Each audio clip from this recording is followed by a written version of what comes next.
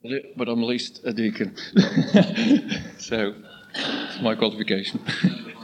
I'm a member of Bernard's team, yeah, at this point.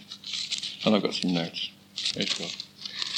I was wondering whatever I could say about men of God, biblical characteristics and qualifications. I thought, well, there's plenty in the Bible to look at that we could fill 45 minutes with comfortably. And I thought, well, I really pray that God would bring out the areas and issues that are important to us this morning, and that the emphasis would be on those things. The first thing I thought about looking into the Bible and also looking at leaders we've got, that there doesn't seem to be any quality or type of person that is a leader. You can't say that this person in my church or in this church is going to be a leader because they've got these natural abilities or natural qualifications. That isn't God's way of doing things. God's way of doing things in the Bible as well is quite different, and I think we'll see that as we look at some of these points together. Let's look at Mark chapter 10 first of all, which I think I felt was the very important comment that the Lord Jesus makes about leadership. Mark 10 and verse 42. Jesus called them together and said, "You know that those who are regarded as rulers of the Gentiles lord it over them, and their high officials exercise authority over them. Not so with you.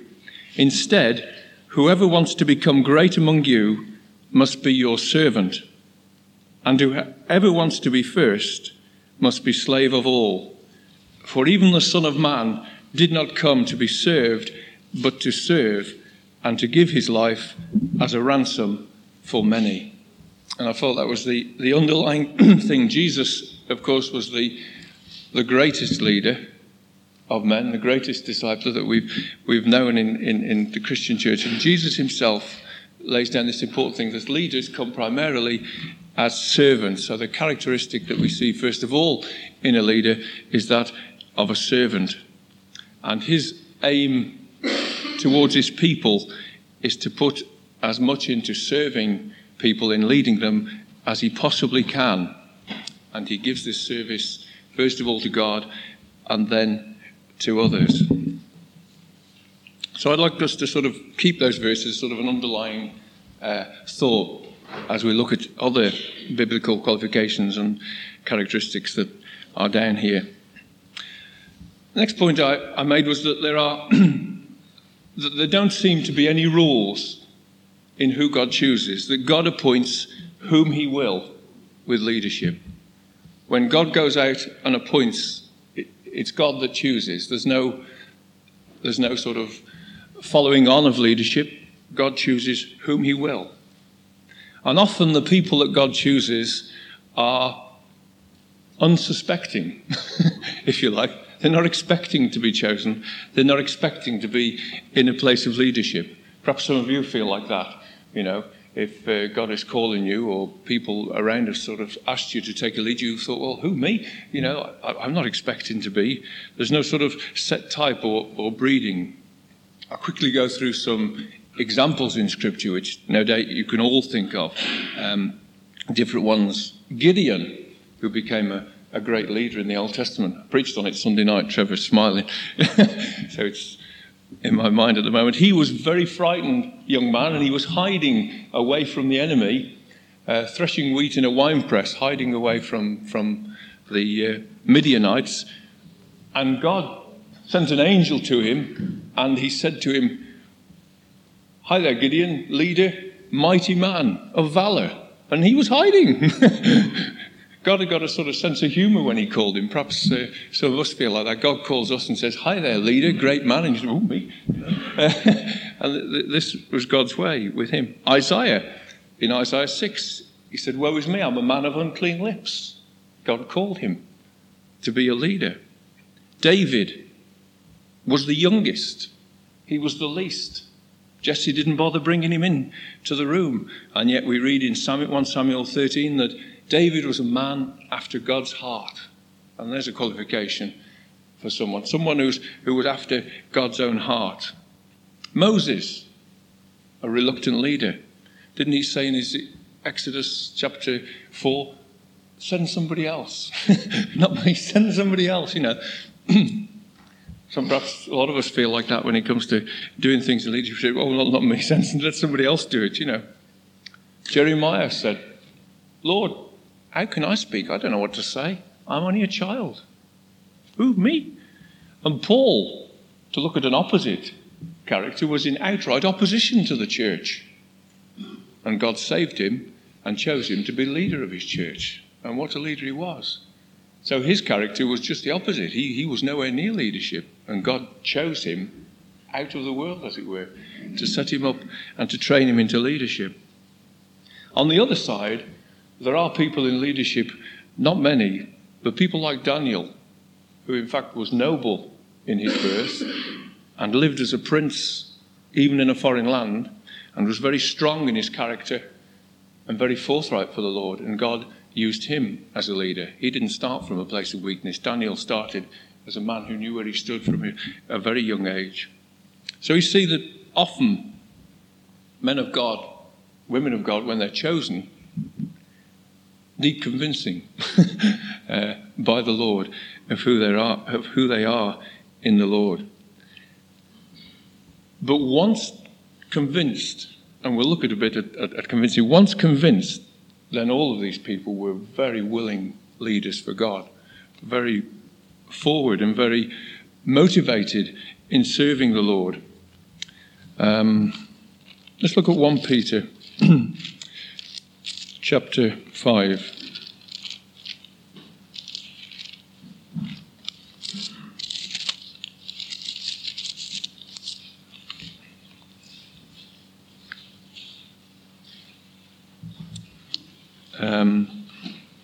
Verse 2. Be shepherds of God's flock that is under your care, serving as overseers, not because you must, but because you are willing, as God wants you to be, not greedy for money, but eager to serve, not lording it over those entrusted to you, but being examples to the flock. And there is a lot more characteristics coming out there in those scriptures, that once convinced, the leader for God is willing. Willing because he wants to do it for God. He wants to serve these people. Not for gain, not for glory. And I think perhaps we think that, not for money or not for prestige or not for the fact that you're being at the front, but because of the motivation is that you want to serve God and to stand out, to be an example, not lording over those who you trusted, but being examples to the flock. And that seems to be a primary thing in leading. There's a text or a little saying, not a text, that you see on the back of cars, don't you? Don't follow me, follow Christ. I have to hesitate saying this. My father's got one on the back of his car. But I wonder as a Christian leader if that's not a bad thing to say, when the good thing should be, imitate me. As we can see, Paul said, be imitators of me in 1 Timothy 4, verse 12. So I've got down. In 1 Corinthians chapter 11, we read this. Paul says, for I am not seeking my own good, but the good of many, so that they might be saved. Follow my example as I follow the example of Christ. And that's quite a thing, isn't it? Can you say as a leader, follow me? I listened to some John Wimber tapes a few months ago, and some fellow from a church was shouting up about some changes and this, that and the other, and I forget the context, but John Wimber answer back to the fellow in the audience was, well, what if your church produced 50 Christians like you? And the fellow sat down because he thought, gosh, what a terrible church it would be if there were 50 Christians like me. What would your church be like? What would your house group be like? What would your young people's group be like if they reproduced you in them? And that's really, as leaders, people are going to be watching us as examples, and that is a tremendous challenge to our character. Don't follow me, follow Christ. But really, people are going to be imitators. And that should be our ability, our example. We don't want people saying, I'm of Paul, or I'm of Apollos, or I'm of Cephas, but of Christ certainly, but able to imitate the style in which we follow our Lord. Of course, the most important quality we see in the New Testament of leadership is mentioned, implied in all places, but obviously in Acts chapter 6, about choosing out men that are full of the Holy Spirit. And that is important beyond all other, that we are ruled and governed by the Lord. After all, what we're here today talking about is spiritual leadership. We're not talking about organisational ability. We're not talking about ability to read books and understand and pass it on. We're talking about spiritual leadership, the ability to be led by the Spirit of God and to discern and to know and to understand what God is saying by His Spirit. And that is just what it is, spiritual leadership. And without that, we can go nowhere. We really all need to be at that place where we're filled consistently and constantly by God's Spirit, and we need to keep on being filled by Him, because out of our own strength we'll accomplish and do nothing for God.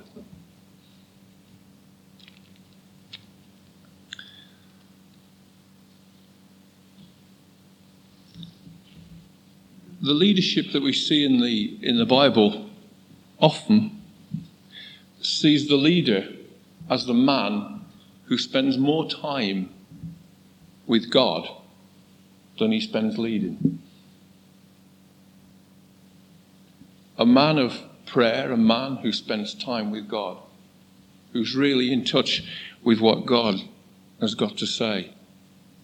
The Lord Jesus himself was the prime example. He spent many, many hours, many whole nights, whole periods of time alone with the Father, away from the disciples. In the Old Testament, many of the men of God that we use were people that went aside, that stayed with God, the prophets. Isaiah, Ezekiel, Jeremiah, they had many, many periods, often months alone with God, where they were face to face with the Lord and they really heard and were able to hear what God is saying. As leaders nowadays, and for myself, it is so easy to be so busy and not to have time for God. You know, I could talk to all of you here today, and I've spoken to many of you, say, what have you been? Oh, I've had a busy week. Or we've had a rush to get here. And yet the characteristic of the man of God, the qualification, is that time with God. And when you meet that person, and I'm sure we all know those persons, we know that that person's been close with the Lord, and you can feel and know their presence. And I think as I was preparing this, that was the great challenge there, that how do I qualify? What are my characteristics? Am I a man of prayer? A man who's got that relationship with God. And then when places come where we need to be leading or to be speaking out, then it comes from a point of we knowing where God's thinking and what God's doing in that situation. Because primarily we're hearing from God, and it's so easy for the devil to keep us busy with good things, not bad things, busy with good things, busy leading, busy doing, busy helping, busy organising. And yet really we need to be with God, a man of prayer. So often in the Old Testament, Daniel, got himself into trouble praying. Many of the others were often away with God. But when they came, what they had to say might have been just one message, but it was the right message, because it was a message that God had been saying to them. More time with God than listening to men. I'm sure that a lot of us are a long way from that position in our qualifications for leadership.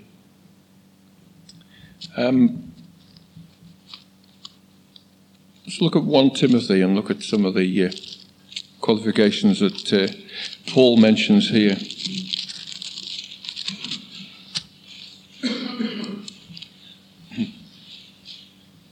Could either call these God's qualifications as as written down by Paul, or the Pauline qualifications, if you like. There's quite a lot in the New Testament from Paul about leading, because he was so keen to set up the churches and to see that they had got good leaders in them at all levels, both the deacon level, at teaching level, at children rearing level, at all sorts of levels where there was leadership. Paul was interested and was praying that it should be set up right. In 1 Timothy chapter 3, we read about overseers, and we read about characteristics and qualifications, and really we couldn't talk about the scriptural qualifications of men of God without mentioning these that are down here. In verse 3, well, let's read it through from verse 2. Now the overseer must be above reproach, the husband of but one wife, temperate, self-controlled, respectable, hospitable, able to teach, not given to much wine, not violent, but gentle, not quarrelsome, not a lover of money.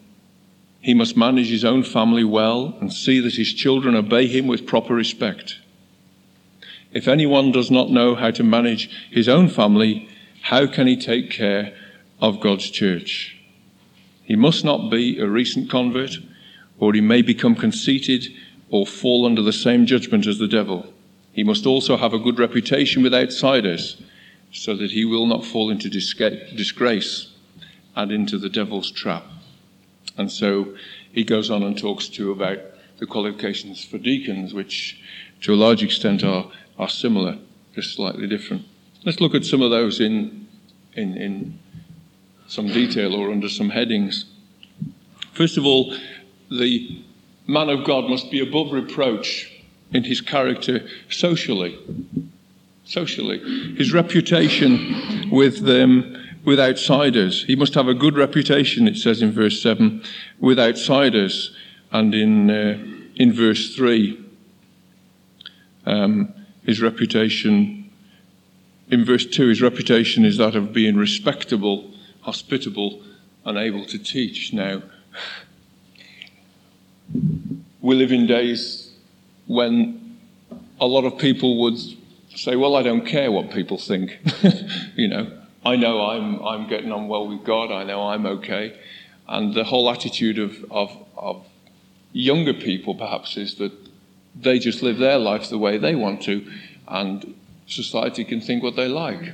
And yet, as men of God, as people chosen out to be leaders, here the Bible says that we need to be careful of what the world thinks, what the world sees of us, that we need to be above reproach socially.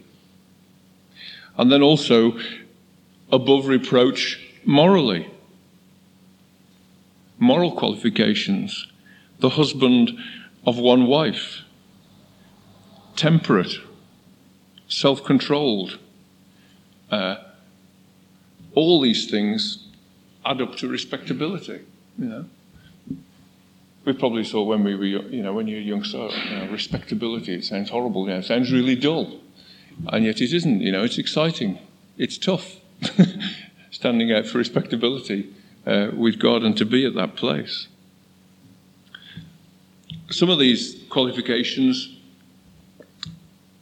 mean that our minds have got to be qualified. They're mental qualifications. I sometimes think I'm mental. Sometimes I get told I'm mental. But how are you mentally in your qualifications? Because there's quite a few points here which mean we've got to be mentally qualified. Self-controlled is a mental qualification. It means our minds have got to be controlling our thought life and our actions, And that means daily. And that takes discipline, because as leaders, we're not here to please ourselves, but to please God and to please and to serve the others that we're serving. It takes mental qualifications, I believe, to keep at that point of respectability. to keep ourselves disciplined socially and with people round about and in the world. We have to be careful because the devil goes around trying to trip us up like a roaring lion. This is the battle that we're in. And then also mentally, the qualification is someone who's able to teach as a leader and wants to. Someone who's able to lead people and wants to.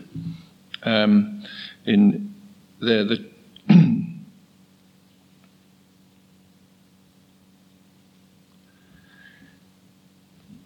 and then the personality.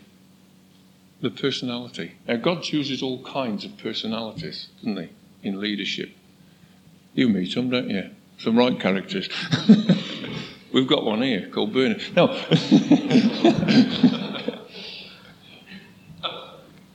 But there are others in leadership who are very quiet to meet.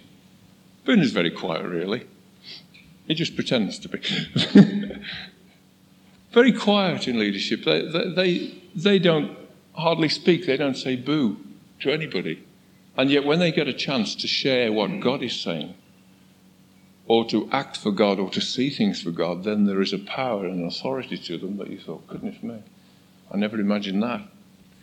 I can remember when I went to Birmingham some years ago to hear Dave Wilkerson speak, and I ended up right on the front row because there were no other seats, not because I was that keen, And I was sitting on the front row, and he came and stood and he'd been sitting sort of there, and he was sort of fidgety, and he was nervous, and he was, like this, and I thought, goodness me, is this great man of God who's done all this work and cast out all these worked with these drug addicts? I thought, goodness me.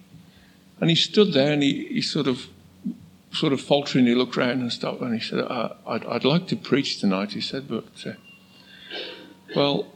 he said, there's 3 people at the back there who are filled with an evil spirit, and I can't preach until they leave. Would you leave, please? And that was the first thing he did, I sort of fell off the seat and thought, my goodness, he didn't point at the front row. I'd have gone even if it wasn't me,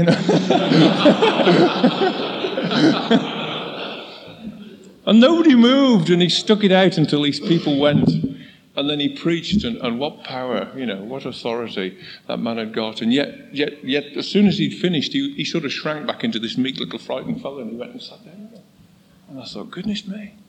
Because that was a man who was controlled, and his personality wasn't his leadership. It was because he was filled with the Holy Spirit. He was anointed for that task that God was in him. And that was a lesson that I really haven't learned, The personality doesn't matter. The world chooses leaders in terms of their ability to impose their personality, if you like, on other people. But God doesn't choose in that respect. Anyway, looking at personality, someone who's not violent, but someone who's gentle, a peacemaker, not given to much wine, not violent, but gentle, not quarrelsome, not a lover of money. Personality. How are we in personality? I heard a saying recently, I don't know whether it was from the pulpit here in Bridgnorth or other ways, that you don't find out what's in a man until you get him like a tube of toothpaste and you squeeze him. How are you when you're squeezed? What comes out? Is it nice or is it not nice? I think perhaps we all have to confess that often at the point where we're squeezed, then the real stuff inside isn't as nice. And that's the areas where God wants to deal with us as leaders and to qualify us to be for him. So at the point when we're squeezed in leadership, or in normal circumstances out in the world, then what comes out is good, Got the green stripes. Got the green stripes in it. Good for God. The leader must have good domestic qualifications. How are you domestically? If he's a man, he must manage his own family well and see that his children obey him with proper respect. And we can apply that to the ladies as well at home. How are our domestic qualifications? How does our wife match up? Christian man, is she well covered, well protected, well loved, well served by you? Does she serve you well? I praise God I've got a wonderful wife behind me. Keeps me on the road and keeps me a little bit straighter than I would be if she wasn't around, praise God. And praise God if you're a leader and you've got such a wife. That is a qualification, that includes our wives. Someone who can be hospitable, because we've got that firm base at home. We've got that place where you can take in those people. That's a qualification.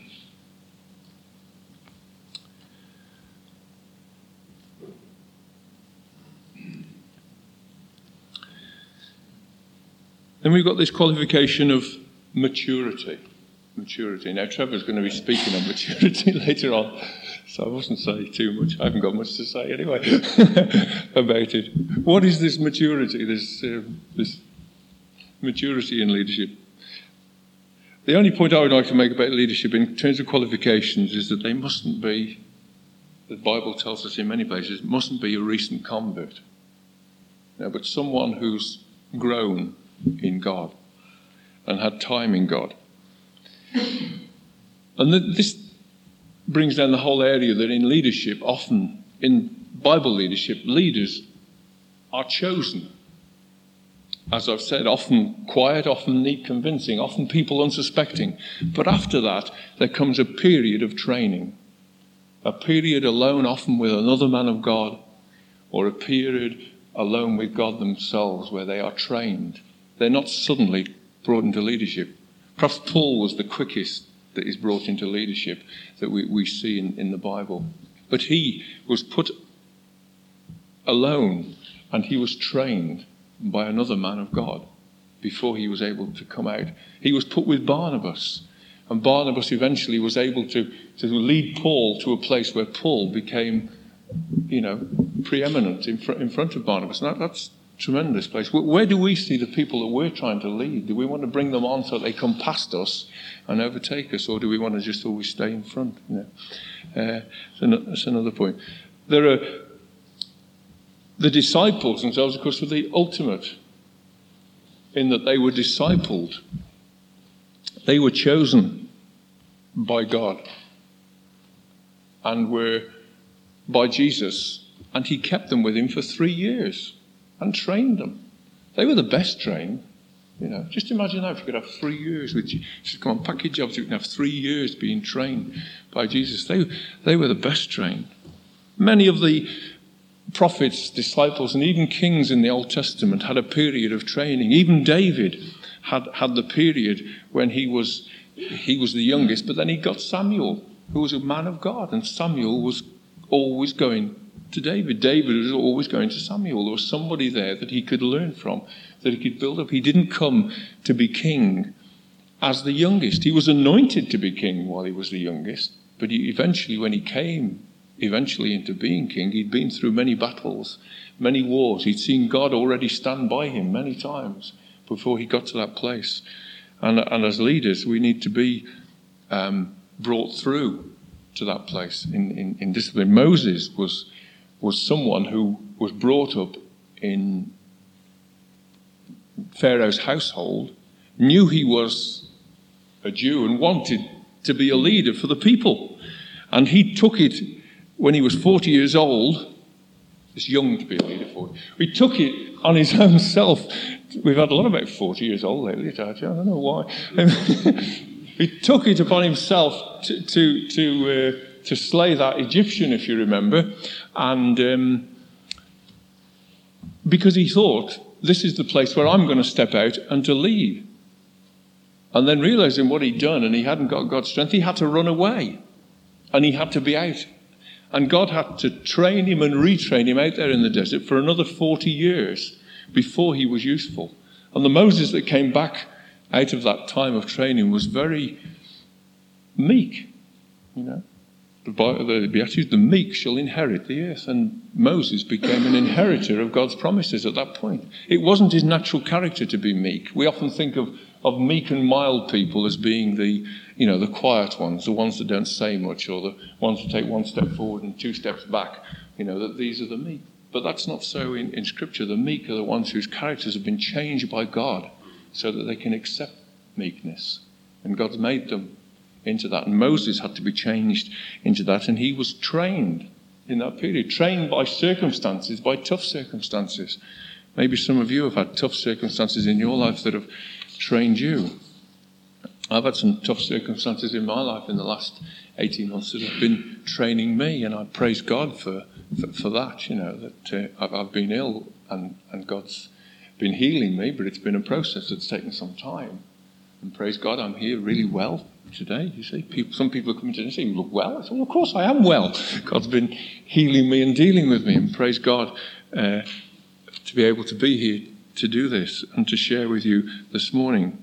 So not someone who's a recent convert, but someone who's been chosen and been discipled and been trained. And we all need to be constantly trained all the time in leadership.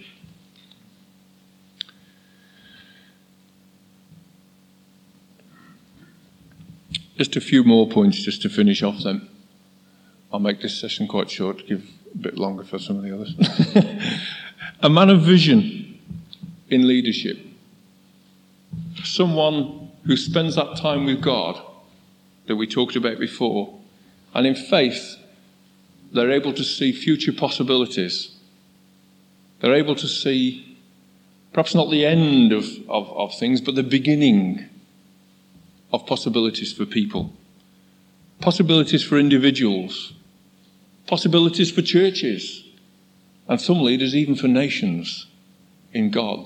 They were able to see the possibilities. They were men of encouragement, people who saw building up, people who saw best, not people who look at things depressively and think, oh no, I don't stand a chance with this person, or God doesn't stand a chance with this person, but someone who believes and can pray through with people and believe the best for them. A man of vision in that idea, in that way. But not all leaders have got tremendous gifts of vision, but it is a qualification in the Scripture. And not all men of vision become leaders. Some leaders need men of vision alongside them and with them. Leadership is often corporate. We can't all have the gifts. These are qualifications and possibilities. And I think a man of vision becomes a leader when he's able to act on the vision and make it into a decision. Yeah? Because while something's still an idea or a vision, you're not leading. It's only when you know that that's what God's saying, and the leader or the team of leaders or the eldership or whatever group you're in, or the house group, you sort of say, well, this is the vision that God's given us, and we'll make the decision to step in that direction. And then it becomes leadership.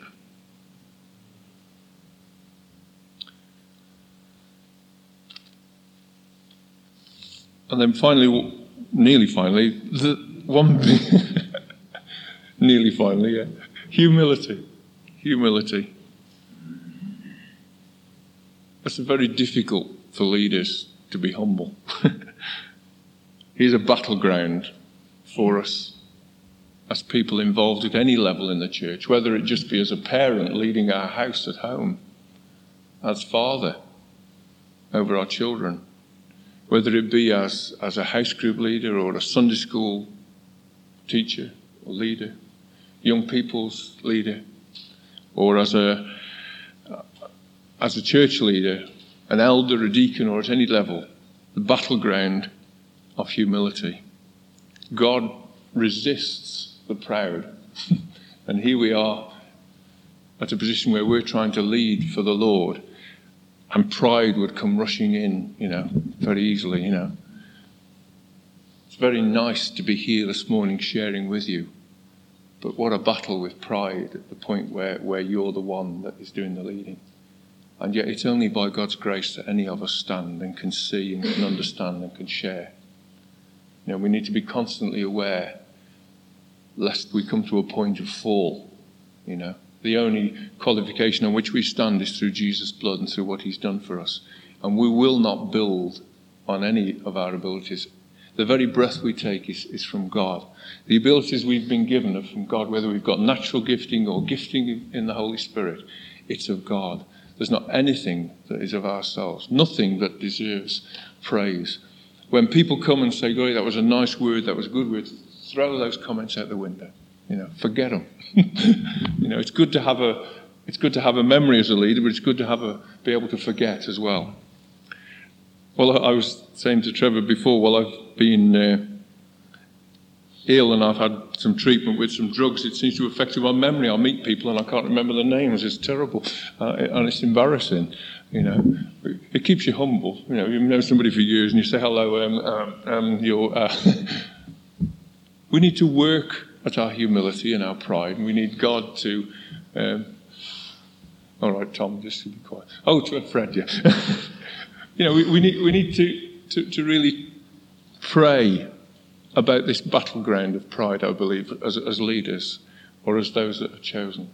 It would have been so easy for David, even as the youngest of the family, to once Samuel said, "You are the chosen. You're going to be the one that God's going to make as king." Goodness me, couldn't he have gone round? Get out of the road. God's chosen me. You can't hurt me, mate. But he wasn't like that. He went away into hiding. He had a group of men whom he served, whom he loved, who he cared for. And he cared for so much they were willing to lay down their lives for him. The mighty men and the men that were around David. He really stood out in this battleground of humility and pride. And in that area, the leader, I believe, can stay at a point of friendship with the people who he leads. A point where you're leader, but you're still a friend. Bernard's been our leader here at Bridgnorth Baptist for 14 years, and miraculously I'm still friendly with him. We all have our times when we fall out, praise God. But we've got someone who can deal with our problems, and we can forgive and be forgiven by one another. But the leader, in his humility as he leads, can remain at a closeness, I believe, to God, and a closeness to those that are following, because leadership can be a very lonely place, can't it? Because there are some leaders who feel they just can't get too close to the people that they're trying to lead. But I believe in God, and with the ability to stay humble with him, you can be close and friendly. The disciples who went with Jesus said, "Look, I no longer call you my friends, I call you my brothers in the Lord." That's how close they were. Anyway, I'll finish there. A person who God chooses to serve, to lead, to serve. What did it say in that first scripture we looked? Not like the world chooses, but God chooses those to serve him and to serve the people and to bring them on. The person who God chooses to serve, full of the Holy Ghost. Amen.